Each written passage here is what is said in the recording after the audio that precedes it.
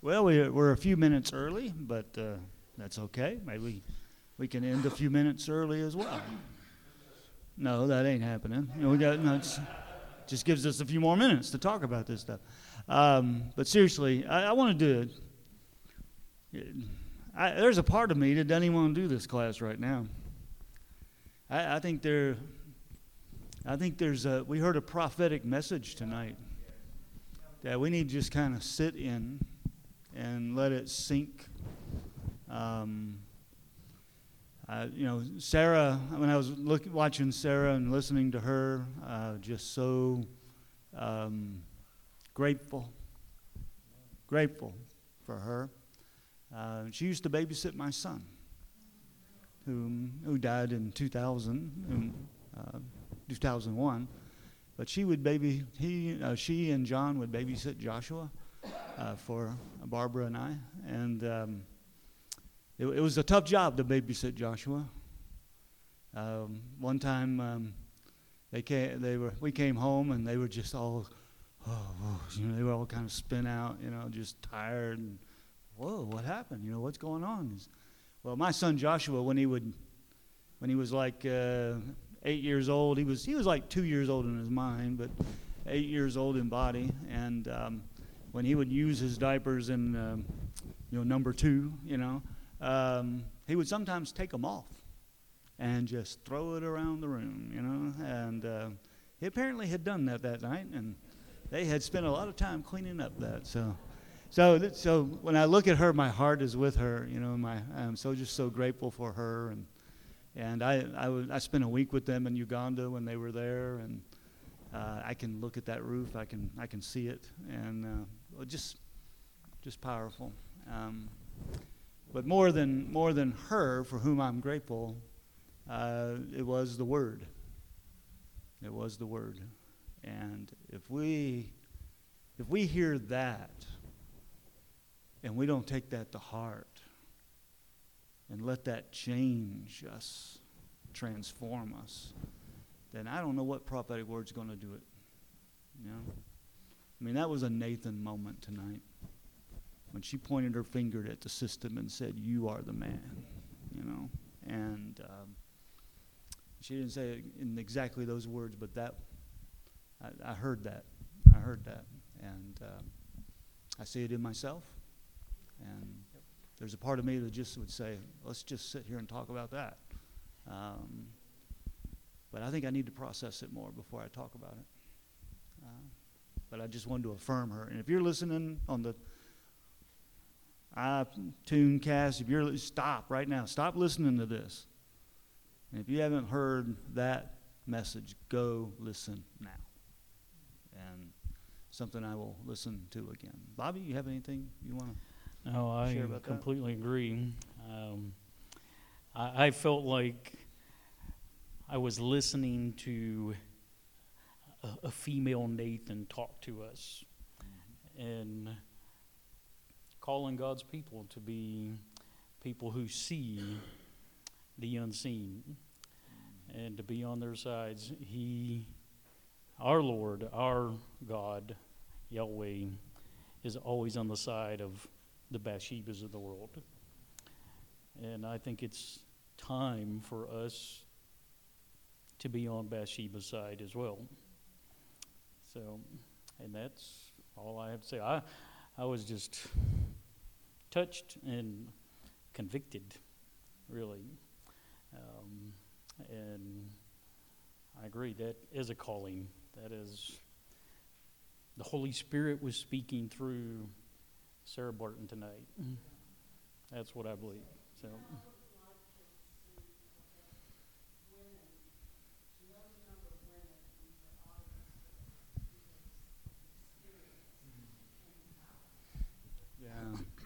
We have a comment from our group here that it would have been I don't know if helpful or just existential to be able to see how many women had experienced assault or sexual pressure in their not only their lives but in their churches.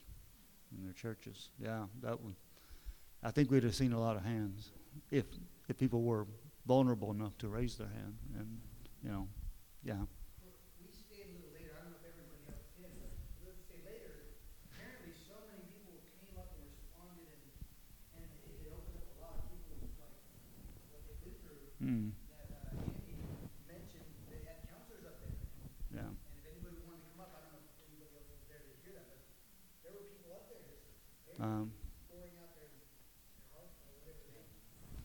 So, I'm sure, I can imagine, I guess, that would be opening some scabs and triggering for many people.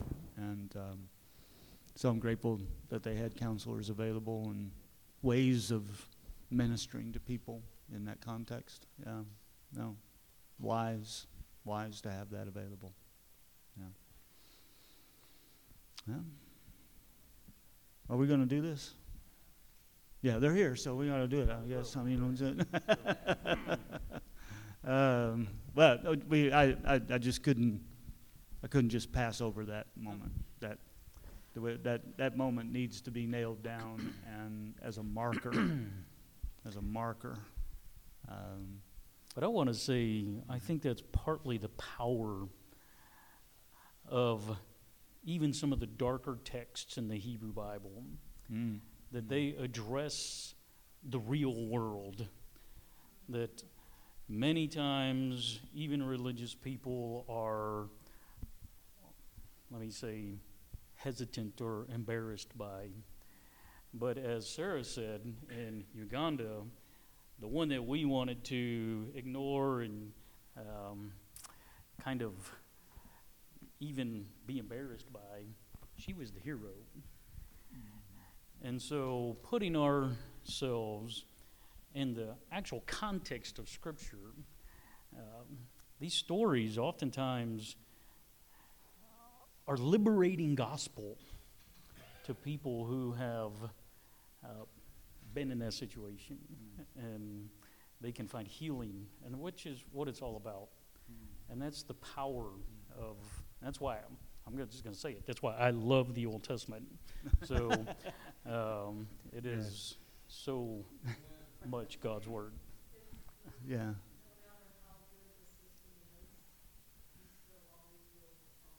Mm. Yeah.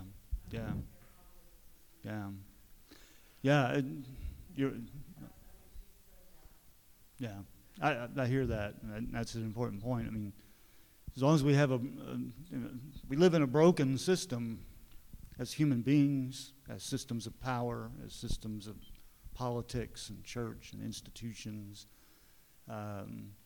So it's not surprising that there's an abuse of power, but it is a calling for us, right, and to address it and to be a model, as hard as that is, I mean, and as difficult as it is, to be a church, a place where we are sensitive to that, and we recognize the systems of power. We recognize the principalities and powers that are at work in our systems, and we address them, and we recognize that in Christ, God has overthrown those principalities and powers, and that we don't live by that system, So that was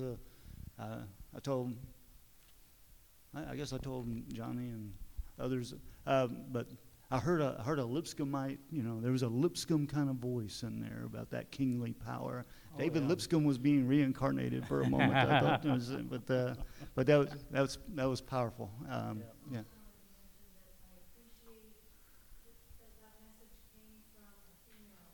Mm.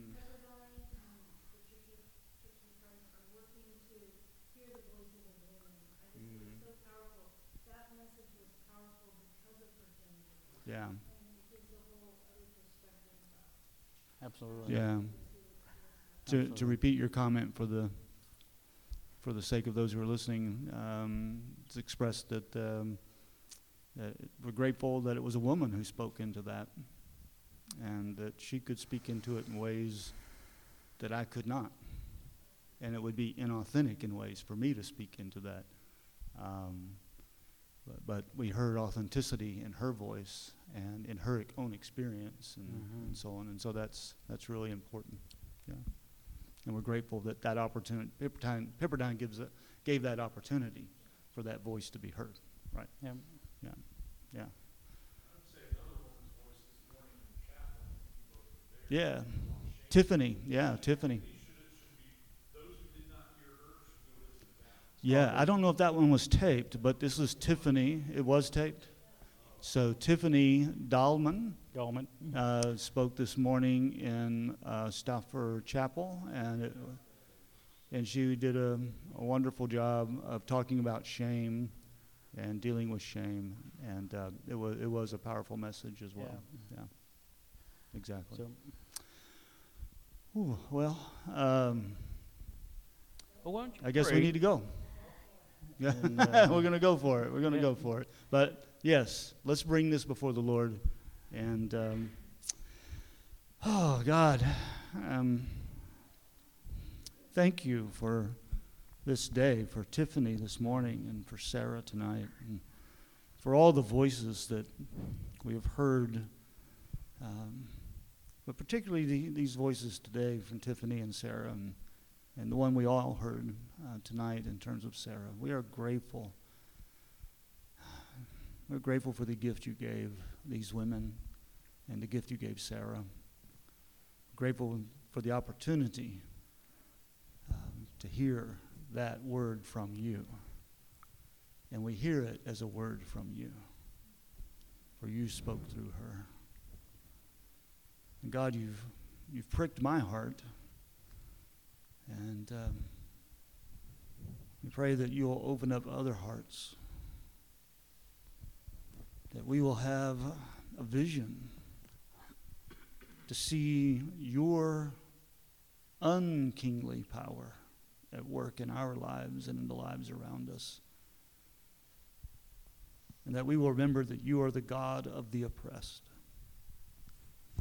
and that you sent your Son to preach good news to the oppressed.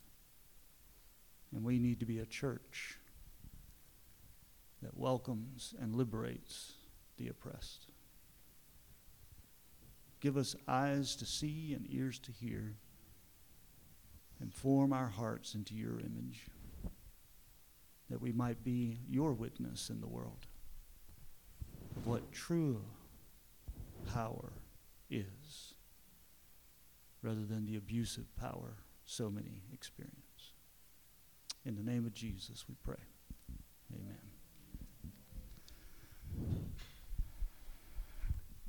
Are you starting?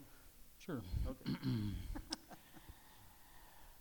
2 Chronicles chapter 29 and 30. We're going to focus on chapter 30. It tells the story of a nation that has been reduced to such amazing insignificance. The northern kingdom has been obliterated, carried away in captivity. And the temple, which is the symbol of the relationship between God and his people, as we studied last night, it's not the relationship, but it is where God's name dwells with his people. And if you look at that, we know God is with us. But it has fallen in disrepair. The people have committed adultery, and now the northern kingdom is just simply gone.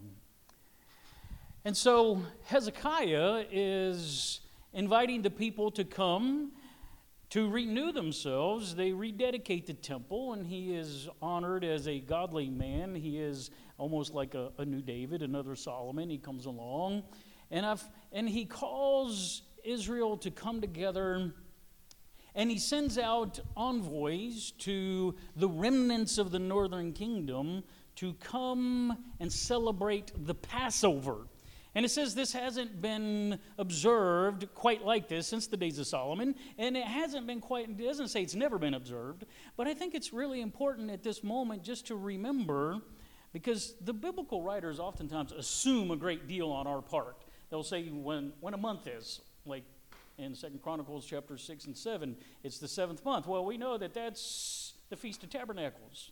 Well, the Jews know this. The Israelites know this. Just like when we say the 4th of July is when? In July. We know that's Independence Day. So the Passover, though, has this massive symbolic significance to the people of God. The northern kingdom has just gone into exile. And now we're going to celebrate the Passover that is what tells the story of God's liberation from slavery and out of the kingdom of death, to tell the story of God's amazing grace of bringing the people out and constituting them as a kingdom. And he says, come back and remember the story. Come back and remember who we are. We don't have to be a nobody because God has delivered us with a mighty hand and outstretched arm. It's all his grace. The Passover has nothing to do with what Israel did. Exodus comes before Sinai. Okay? It's not some quid pro quo thing. Exodus comes before Sinai. God delivers Israel, and he didn't ask them if he could do it. He did it.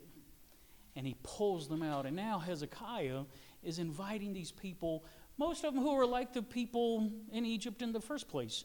They're basically pagans. That's who they are. And as we see and go through this story, we're going to see the remarkable, amazing healing grace of the Lord that envisions not just grace for Judah, but, and I'm getting a little ahead of myself here, but this is okay. It's going to be for all of Israel, including the aliens. So let's go on. Yeah. So when he decides to wants to do this Passover, he's got a problem. The cleansing of the temple, they're getting it ready. They're not ready. They don't have enough priests. They haven't sanctified enough priests. They missed the first month. They missed the month that the Passover was supposed to be held.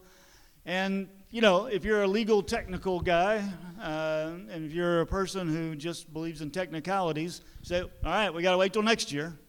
We got to wait till it rolls around again. But if you notice in verse 4 of chapter 30, it says the plan, that is the plan to hold the Passover in the second month instead of the first, which is not Torah, right? It's not legal, right? It seemed right to the king and all the people. Mm-hmm. They discerned, God, are we okay with this? Passover is more important than the technicalities of the timing, you might say. And so in that moment, they send out word to all Israel. And that's in verse 5. You see that language that throughout all Israel, from Beersheba to Dan. Which is a significant reference. Yeah, go ahead. That's the classic extent of David's empire. You know, that's like this, from the way south all the way to the way north. This is all of Israel. This is the whole country. This is the stuff from David's time.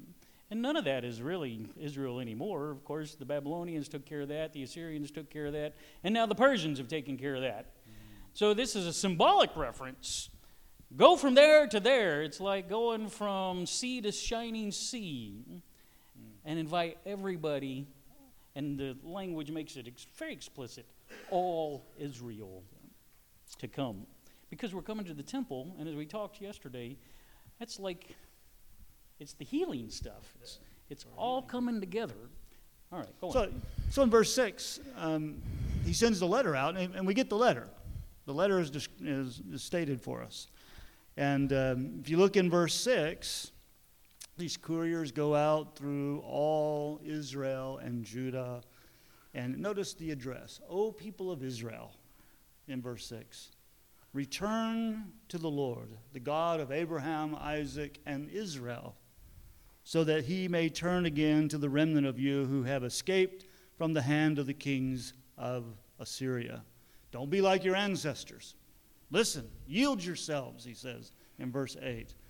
And then in verse 9, and this is what is critical, come back. Why? Will God take us back? Remember the chronicler situation, right? The question is, will God return? Will God heal? Will God receive us? Will God still like us and still love us? Is God still committed to God's promises?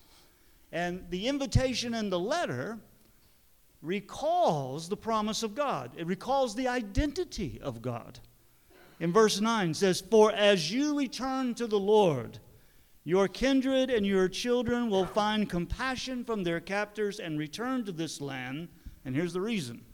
This is going to work because the Lord your God is merciful and gracious and will not turn his face away from you. Merciful and gracious. Where does that come from, Bobby? That's Exodus 34, verse 6. Two things. First of all, this goes back to Solomon's prayer in the 6th petition, where if we go off into captivity and while you're there, you can pray and God will bring you back. And then Hezekiah, in his letter, refers to what I call the God Creed. And again, because Chronicles is written near the end of the whole storyline of the Hebrew Bible. He's got the whole Bible in front of him, okay? And he's referring to all these biblical texts all over the place, stuff that people use in liturgy all the time, and they know this stuff.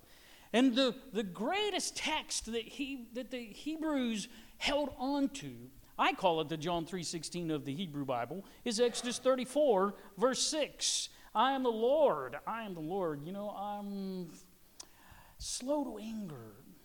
I forgive wickedness, rebellion, and sin. I'm full of hesed. That's who I am. But what's going on there? Because it's not just an echo or a quotation of that text. It's a text that tells the story of what God did when Israel was unbelievably unfaithful at the moment that they were created. God brought them out with a mighty hand and outstretched arm. That's what the story of the Passover tells. And they committed adultery on their husband while they were on the honeymoon with the bellhop. And what is that? The golden calf. Exodus 32. This is our God. Who brought us out of Egypt? Do what? He brought us out of Egypt. He who brought us out of Egypt. This is him. And of course, the Lord gets upset. And I have to tell you, I had to go through a divorce before I understood that text. Okay? Everybody says God in the Old Testament is just one pissed off God. They're nuts. I didn't say that word. He didn't say it. Bobby Valentine said that. Okay. I'm John Mark Hicks. I teach for Lipscomb University. But that's how they read that. I didn't say that's that how they word. read that. Okay. But I'm telling that you, was Bobby Valentine who said that word. That's what it's like, okay, people, I read that text the same way. God is so mad, God is so mad.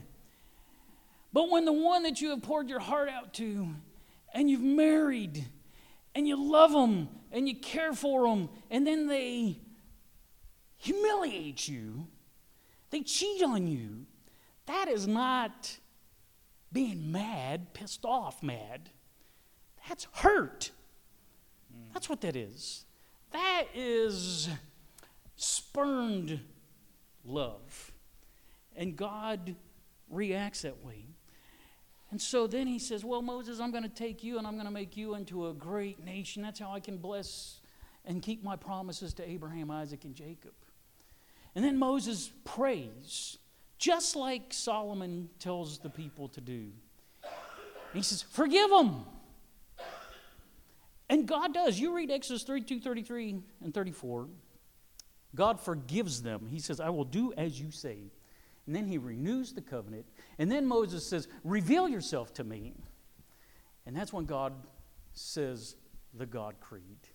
And you can read that from beginning to end. Israel never offers a sacrifice. Israel never says, I'm sorry. Israel never repents. It's not there. Don't read it into the text. God forgave them because he forgives wickedness, rebellion, and sin. And now Hezekiah brings that up and says, we are in the same boat as our ancestors at the golden calf. We need God's grace and mercy, His hesed. And because we have the God of Israel, the God of Abraham, Isaac, and what? Israel. Not Jacob. Israel. At the golden calf. He will forgive us. Yeah. And the first words out of God's mouth in that encounter with Moses after self-identification, I am the Lord, the first words are out of his mouth are gracious and merciful, which are the two words right here that are here in 2 Chronicles chapter 30. So it is recalling, just like if I were to say life, liberty, and the pursuit of happiness. You would all know where that came from, right? You would all know the symbolism of that. You would all know the significance of that, the history of that. And the same is true here. To say the Lord is gracious and merciful, they know what, because that's in their liturgy. If you look at the Psalms, this is one of the more quoted sorts of things. You know, the loving kindness of the Lord, the chesed of the Lord, the graciousness, the merciful character of God. That's all the way through the Psalms. And so this is part of the liturgy of Israel. They say this all the time in their worship. And so when the letter goes out to Israel, to all Israel, from Dan to Beersheba, remember who your God is. Yeah. Come back. God will receive you. God loves you. God cares about you. God is merciful and gracious. God will heal you. Just come on back. Yeah. And the response is only a few of the northern, only a few come in response to the invitation. Because sadly, I don't think we're any different than they were then. Sometimes we just simply don't believe. We just simply don't believe. Who is our God? Our God is Yahweh, mm-hmm. a God who's gracious mm-hmm. and merciful. Mm-hmm. Even when we have brought this death and destruction upon ourselves, and we live in shame, we live in our own sense of betrayal, and find ourselves for whatever reason maybe unworthy or whatever. I've lived with that before. I'm sure other people have as well. And the Lord comes on. The message here is, who is your God? Which is something that Chronicles holds out over and over and over. What Israel confesses in their worship is something that we Christians need to confess over and over and over. Our God is Yahweh. He's a God who is gracious and merciful. Yeah. Go ahead. No, I'm sorry. It's fundamental. And yeah. I'm glad you did that. Apologize. No Y'all heard him. That's all right. Well, this is scripted, you can tell. What you said a moment ago was, I think, right head on.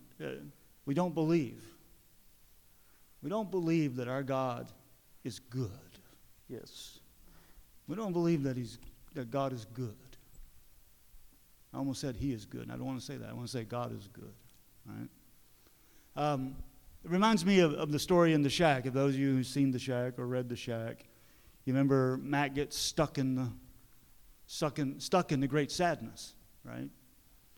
And the reason Mac is stuck in the great sadness, as Sophia, this female wisdom symbol, reveals to him, is the reason you do not believe that I am good. You don't believe I'm good. If you believed I was good, you would trust me. If you believed I was good, you would come back to me. If you believed I was good, you would return. And I think that's kind of what Hezekiah is saying here to the people. If you believe the God Creed, if you believe that statement of the identity of God, who God is, return and know that the goodness of God and the grace of God will flow over you.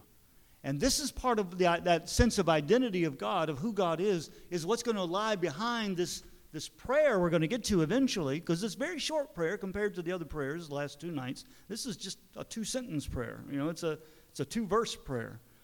But it's a prayer that is rooted in this vision and understanding of the God who is gracious and merciful. And it is because we believe that God is gracious and merciful, we can offer a prayer that doesn't even seem legally legit, Right. because we And- know who our God is. And it's the invitation to come to this foundational festival. The Passover tells the story of the good God who looked out for the little nobodies, the exiles, the slaves, the people who were so insignificant that it was state law to slaughter their children and throw them into the Nile River. That's how insignificant they were. But God, our God, said, I see you.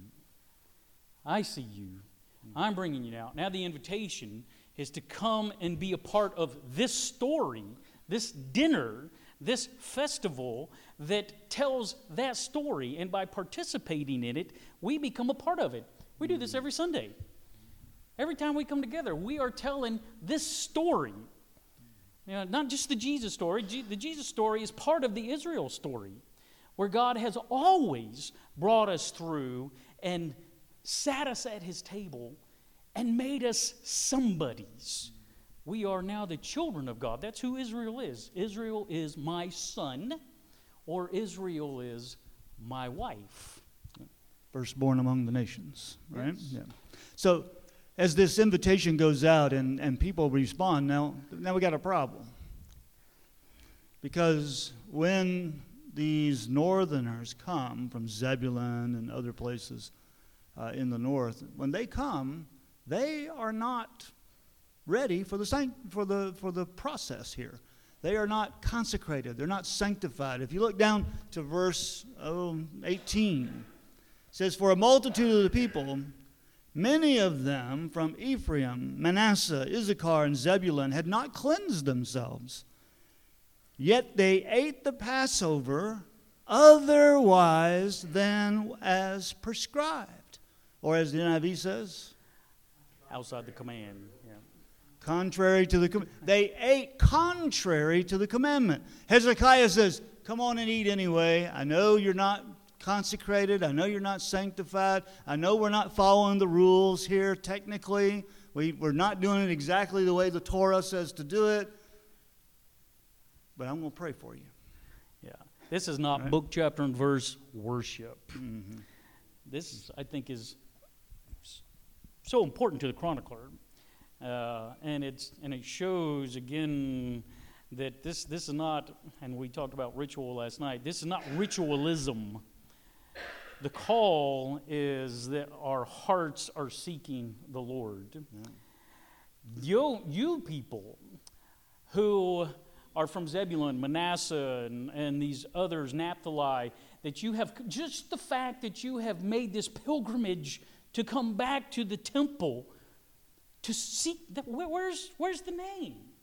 That's, again, the Psalms of Ascent, that conclude the prayer of Solomon last night. Come, he is resting there. Well, we're going to come and we're going to find what? When we come into his presence, we find rest too.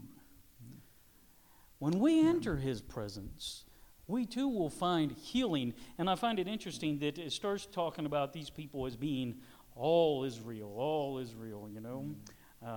not some, but all. Now they are one. Even while they are, as we might want to say, not according to the pattern. Another way of saying it, yeah. And clearly that's what we have here. We have a situation that is not according to the pattern, right? It's in the wrong month. There are not enough priests. They are not sanctified. They're not all sanctified. And then those who are actually eating at the table are not sanctified. Not many of them are not. And why? And if we have a technical sort of God, if we think our God is the one who is looking for the technicalities, which is the way I grew up hearing about God. Now, I'm not going to say that's what they said, but that's what I took in. I took in this technical God who is going to lay it down straight, and if you step over the line, you're done, right? And so when we look at this text as a whole and we see all these violations of the Torah, what is it that gives Hezekiah the chutzpah, the boldness, the courage to pray the prayer he prays, knowing exactly where all the people are in terms of the relationship to the pattern? That's right. Yeah. And watch what he prays. This is in at the end of verse 18, he begins to pray. And Bobby, I'll read it and I'll give you first shot at commenting on it. But Hezekiah prayed for them, saying, "The good Lord pardon all who set their hearts to seek God, the Lord, the God of their ancestors, even though they are not in accordance with the sanctuary's rules of cleanliness." All right. It begins by saying, "The good Lord." This goes back to what John Mark was saying a minute ago. The basis of that, of course, is verse 9, that he is gracious and merciful. He's good. You know, if you come and you've made that journey and you just happen to, and it's not just these folks from northern Israel. We have to remember that the entire thing is contrary to what was commanded. The wrong month, the priests, the Levites, none of those were exactly the way they were supposed to be. So, but they've decided, they made this decision that they wanted to be on the Lord's side. That's significant, which is something that runs through the whole of Chronicles, and it uses the language here that if their hearts seek the Lord, which takes us directly back again to 2 Chronicles chapter 7, when the Lord said, "If my people will seek me, they will what? They're going to find me, then I'll heal them." And we're going to find that out. And he says, the Lord, the God of their ancestors, even though not in accordance with the commandment of the sanctuary or whatever, Hezekiah does not flinch in his faith. He does not say, well, maybe he doesn't. He has full confidence that the God he worships, the God of his ancestors, will not only say, yes, I'm going to give you a mulligan, he is going to embrace them as his people. And that's exactly what he does. Let me extend this in a couple of ways, because I think the significance of this brief prayer is just it's symbolic of the essence of the whole story that Chronicles tells. Absolutely. That God seeks seekers, and God receives seekers. In their imperfections, in their brokenness, God seeks seekers. And that it's about the orientation of the heart that is set to seek God. And that's rooted in the goodness of God. So it's the good God, the good Lord. This is the one who is merciful and gracious. So let me extend that in a couple of ways. First of all, I think about what Jesus said in Matthew chapter 12, when he has this controversy about the Sabbath with the teachers of the law. And the teachers of the law want to condemn the disciples for their violation of the Sabbath. And Jesus says in chapter 12, verse 7 of Matthew, if you had known the Scripture, if you had read the Scripture, if you really knew the story, if you really understood the identity of God, if you really knew who God was, you would not have condemned the innocent. And then he quotes Hosea 6, verse 6. I desire mercy, not sacrifice. Ritual is important. People have come to Jerusalem for the Passover. The ritual is important. The ritual does something. The ritual has significance. It has meaning. It has impact. It's worth the journey, right? Ritual is important. But you cannot exalt ritual over mercy. And if we read the Scripture in such a way that God exalts ritual over mercy, or God exalts technicality over mercy, then Jesus says we're reading the Scripture badly. That's right. We don't understand it. We don't understand who God is if that's the way we read Scripture. We don't understand God as well as Hezekiah did. Because Hezekiah knew, he understood Hosea, that God desired mercy rather than sacrifice. And Yeah, go ahead. no, and he did. He believed the ritual, the Passover itself, was important. But the participation of their brothers, no matter who they were and where they were from and whatever state of impurity they were in, it was more important that they be at the table than excluded from the table. So the Which is where chroniclers, mercy's at the table. and the right? mercy Yeah. is at the table. Yeah. Being included is the mercy, that you are actually part of Israel, part of God, that you have not been turned away, that you are just like us Judeans. These Israelites were also accepted back by God because they sought Him. And when they sought Him, they found Him. Does that make sense? Yeah, so we got to be very careful about who we exclude from the table, right? Especially with our technicalities. Yeah. We need to open the table for the mercy of God and for the goodness of God to be displayed and for the goodness of God to be experienced. But I want to extend this in another way as well. You know, and I think of my own history and my own way of thinking about this over the years. In John chapter 4, verse 24, you know, God seeks worshipers, right? Yeah. He seeks those who will worship Him in spirit and in truth. And that the way I heard that and the way I taught that for many years was, you know, that God wants us to worship according to the pattern, right? According to the truth, according to the pattern. Yeah. I think what we missed is that God seeks worshipers. And this is the chronicler. God seeks seekers, right? God seeks worshipers. But what we did is, or what I did at least, is I took that in the truth and I turned it into a technicality. Rather than seeing in the word truth the person of Jesus Christ. Because He is the truth, Yeah. right? He is the way, the truth, and the life. And so God seeks people who are worship in the truth, not in the sense of a pattern, but in the sense of in the reality of the Spirit of God and the reality of Jesus Christ. So it's really kind of a reorienting of the way we think about how we use rituals and how we use patterns and how we use technicalities. It's reorienting them toward the identity of God as opposed to the prescriptions on the books. Right. Right?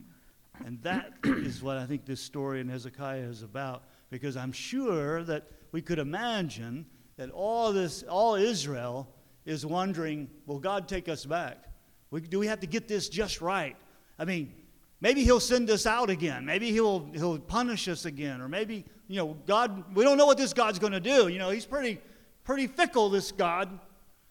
And Hezekiah's message to them is, no, He's not. He's gracious and merciful. He's good. God is good. And God will receive you if you will return. God will welcome you, despite the technicalities of the prescriptions. The story of the Sabbath is the story of God healing.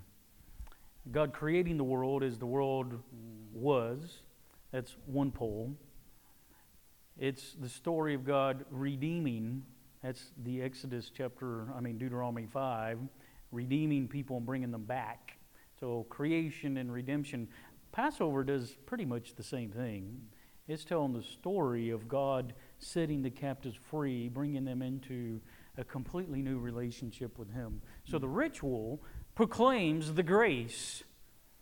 And somehow we can subvert that, where the ritual that is supposed to pronounce the grace or proclaim and preach it actually becomes an instrument of death, just like in the story that concerns the Sabbath day. And Jesus says, no. The Sabbath was made for the benefit of humanity. And when we turn it around, then it becomes an instrument of condemnation. But it was never given that way. But we have made it that way.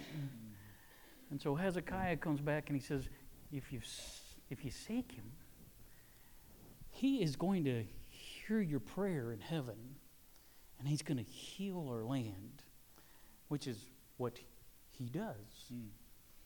So the ending of this prayer then is that God heard and healed. Where does that come from?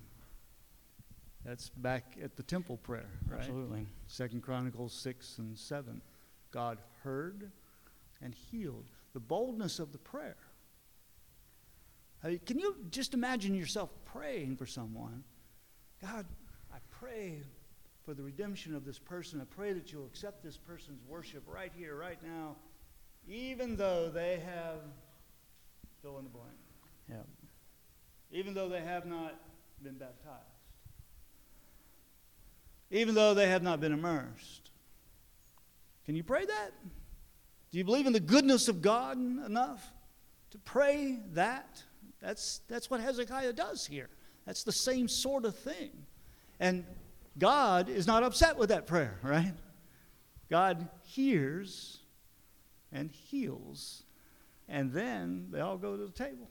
And they eat and drink for 7 days as a part of the Feast of Unleavened Bread. And then they had such a good time, such a joy of celebrating life at the table with God, that they said, let's do it for 7 more. Right? Which is exactly what they did with Solomon in his prayer. And then Hezekiah said, no, the Torah doesn't authorize that. I'm sorry. The Torah is silent about an extra 7 days. We can't do that. I mean, that would be to break the... They didn't do that, did they? It's not in the Torah,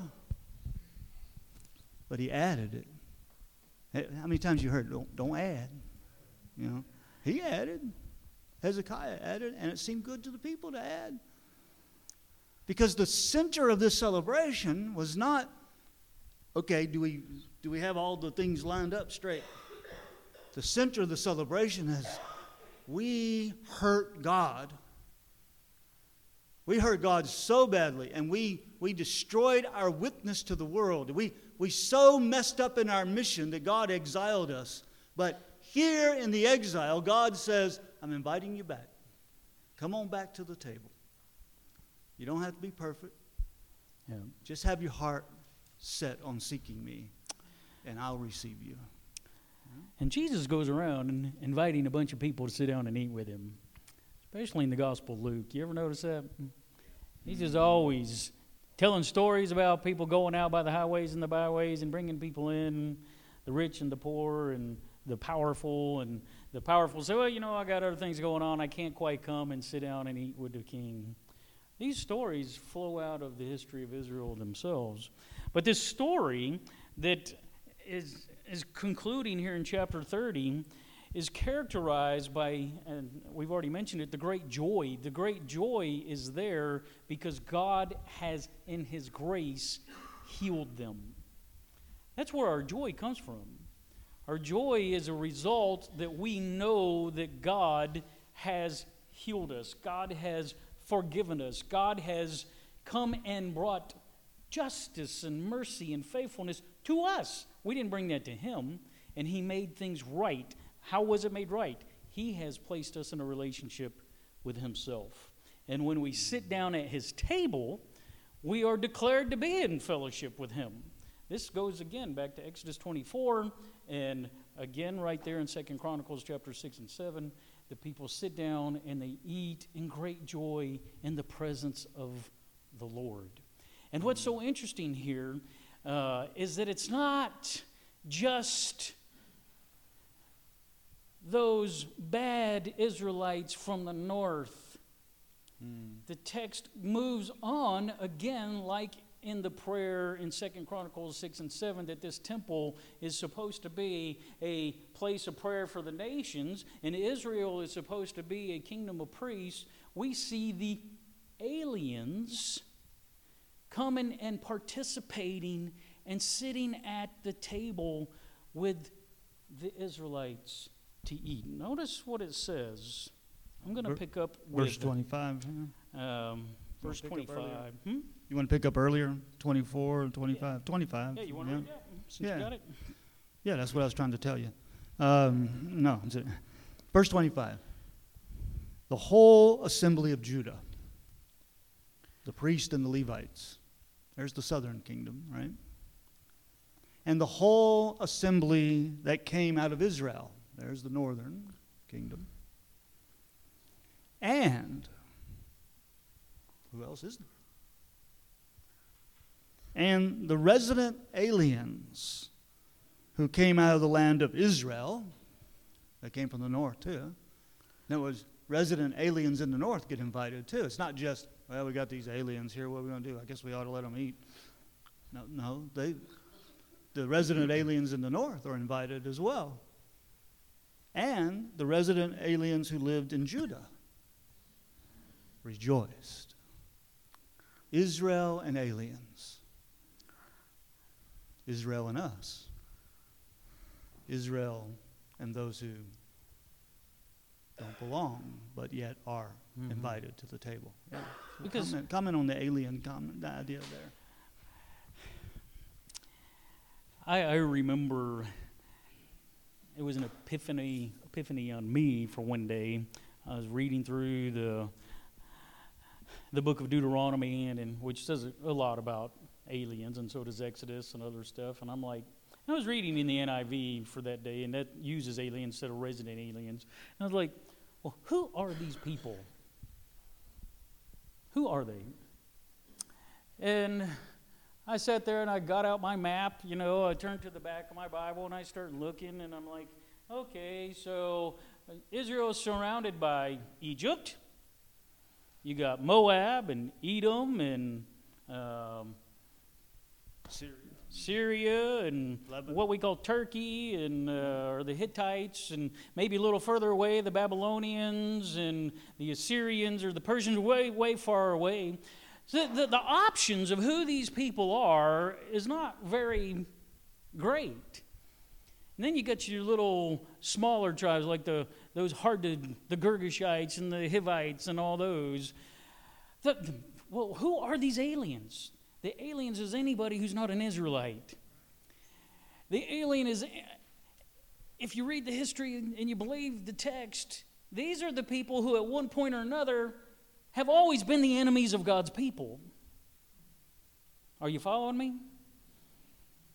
They have been the enemies of God's people. They are the Canaanites that were supposed to be wiped out.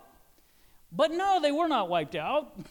They were now come and they actually sit down at the table of the Lord with the Israelites to worship the one true God, because Israel has received the grace, and they're showing that off to everybody and say, this is what it's like when we all come to God's temple and the world is back where it's supposed to be. Brothers don't kill brothers. Wives and husbands don't tear each other apart. We love one another. We live in a place of shalom. And that's what happens at God's table. And I believe that ultimately this is why Paul comes along and says to those Corinthians in 1 Corinthians chapter 12, just after all that division and all that stuff, he's talking about the Lord's table in 1 Corinthians chapter 11. He goes immediately in chapter 12, and that's when he says that there's no Jew nor Greek, no barbarian, no Scythian, no slave. That when we're in here at the table, this disappears. That was what happened in Chronicles.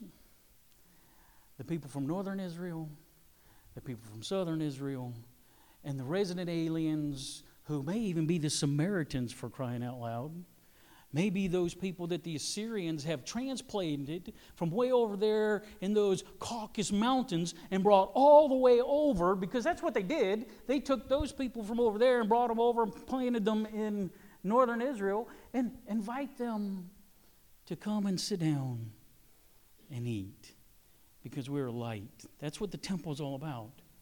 It's the inclusion, grace that Israel received becomes the inclusive message to all God's people to come and be part of his family.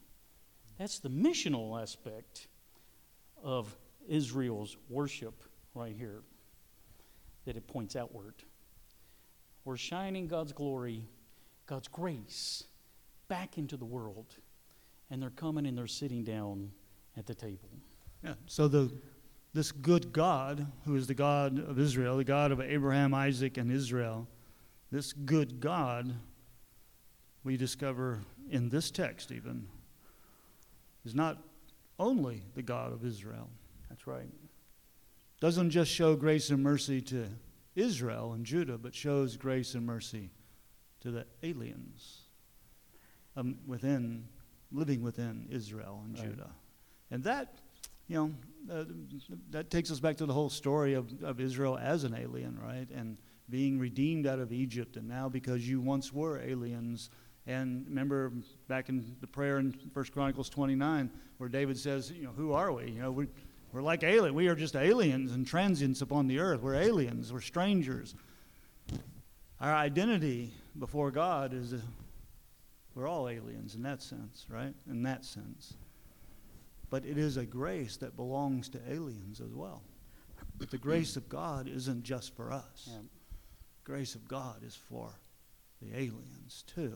And that has a lot of implications for how we treat people, right? And how we relate to people whom we consider others or different or immigrant or illegal. Who are we? Is our identity found in the identity of God? And if it's in the identity of God, then this God is the God of mercy and grace, and the good Lord receives those who seek God, whether they're from Judah, Israel, or alien. Yeah. Right? Yeah. And the text literally ends in a most glorious way. Verse 29. And again, the chronicler 27. assumes that we know our story. And liturgy helps us learn our story. But the text says, and I'm going to read verse 29, 29. 27, yeah. 27, my bad. I was looking at chapter 29. It says, then the priests and the Levites stood up and blessed the people. That's a trainload of information right there. We know exactly what they said. May the Lord bless you and keep you and make his face shine upon you and what? And give you peace. Mm-hmm. At the end of the meal, with the northern Israelites there, sitting with the southern Israelites, with the aliens from there and the aliens here, sitting at the table, now the priests get up and they pronounce the priestly blessing from Numbers chapter 6, verse 22 through 24, and says, may Yahweh, our good Lord, may he bless you. May he what? Keep you. May his face shine. His presence, his Pour face. down this blessing upon us and give us shalom. This is the vision of Eden all over again. And then the text says, the prayer went up to heaven in his holy dwelling, and it was heard. May you, from your holy dwelling, because you cannot live here. Your dwelling is there. Will you hear our prayer and heal your people? And the story ends with the priests blessing the people. Yes, God has heard our prayer. He is blessing his people. He is healing his people. He is shining his face, his presence. That's what that is. His presence. And he's given them the greatest of all blessings. Shalom. Shalom. That's the world as it's supposed to be. because your prayers come up, and I've heard it. Just like with Moses. And now God's people have been, in a sense, reborn, which is what the Passover does every time we take it. We're reconstituted, we're regraced, we're reconfigured. We've gone through the water all over again. We've come out on the other side as a liberated, graced, set free, out of exile, out of the kingdom of death, into the kingdom of light, sat at the table of God. We are in His presence. That's what the story is. And God heals His people. Why don't we conclude with the blessing? Blessing coming from Paul. May the grace of God and the love of our Lord Jesus Christ and the communion of the Holy Spirit be with you all. Glory to the Father, and to the Son, and to the Holy Spirit, as it was in the beginning, is now, and will be forever. Amen. Amen. Thank you for being here. Appreciate it very much. Thank you.